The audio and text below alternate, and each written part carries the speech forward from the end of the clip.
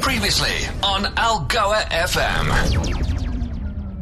At exactly 25 minutes to 1, time for us to get into Algoa Cares and lend a helping hand. Joining me now on the line and representing the Santa Shoebox Project is Fran Nell. Good afternoon, Fran.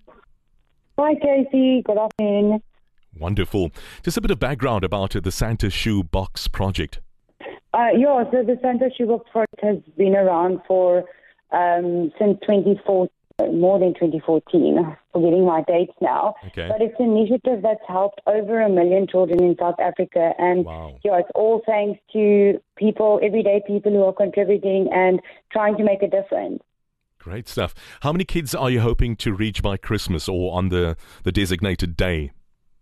So, very sad thing, we've received 13,000 applications. So if you add up all the applications, it's 13,000 children that are in need. But based on our previous year's support, we're hoping to reach 1,300 children. Oh my, you mentioned applications. How do you go about applying to be a beneficiary? So you apply on our website during the month of April. Any facility, daycare, church organization, anything like that is welcome to apply. We evaluate all applications and try and help those that are most in need. I'd like to dissect this shoebox. What items goes into your Santa shoebox? So the reason why it's called Santa Shoebox is to make sure that all of our items fit into a shoebox. That's just to make sure that we don't have any toy, one of those massive toy cars that end up in it. But you basically have some toiletry items, which is a toothbrush, toothpaste, washcloth, soap. Then you have stationery, an outfit of clothing, and then you have 2 spoil items, which is a toy and a sweet. Okay. You mentioned it earlier. How does the distribution system work? Do you work with NPOs or physically go to various areas to drop off these shoeboxes? Yeah, so just a quick on how it works. Once the shoeboxes reaches a drop-off, we just check all the shoeboxes to make sure all the items that are inside are age-appropriate and gender-appropriate. We then put that into sections, and then we physically go and drop off these boxes to the facilities and do a handout with the children and just share the joy that they're experiencing. You've basically touched on your needs at the moment, but what else would work for your NPO?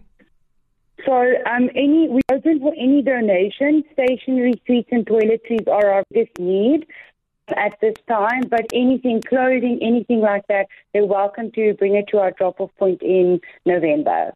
All right. And where are you guys based? So our drop-off point will be in West Mall, and the drop-off date is the 3rd of November. The 3rd of November. How can we get hold of you? Do you have a social media footprint, website address, etc.? Yes, we are all over social media. You can just literally Google Santa Shoebox Project, look on Facebook, look on Instagram. You'll find us, and you can keep connect with us through messaging, WhatsApping, anything like that. All the information is on the website and on our social media. Excellent. Fran, always a pleasure chatting to you about your amazing initiative. We'll upload this podcast on the Algoa Cares page as well, where listeners can find all relative information as well. Thank you so much for joining us on Algoa Cares. Thank you, guys, and thank you so much for giving us the opportunity to just raise awareness. It's our pleasure. Bye. Your digital library experience. Podcasts from algoafm.co.za.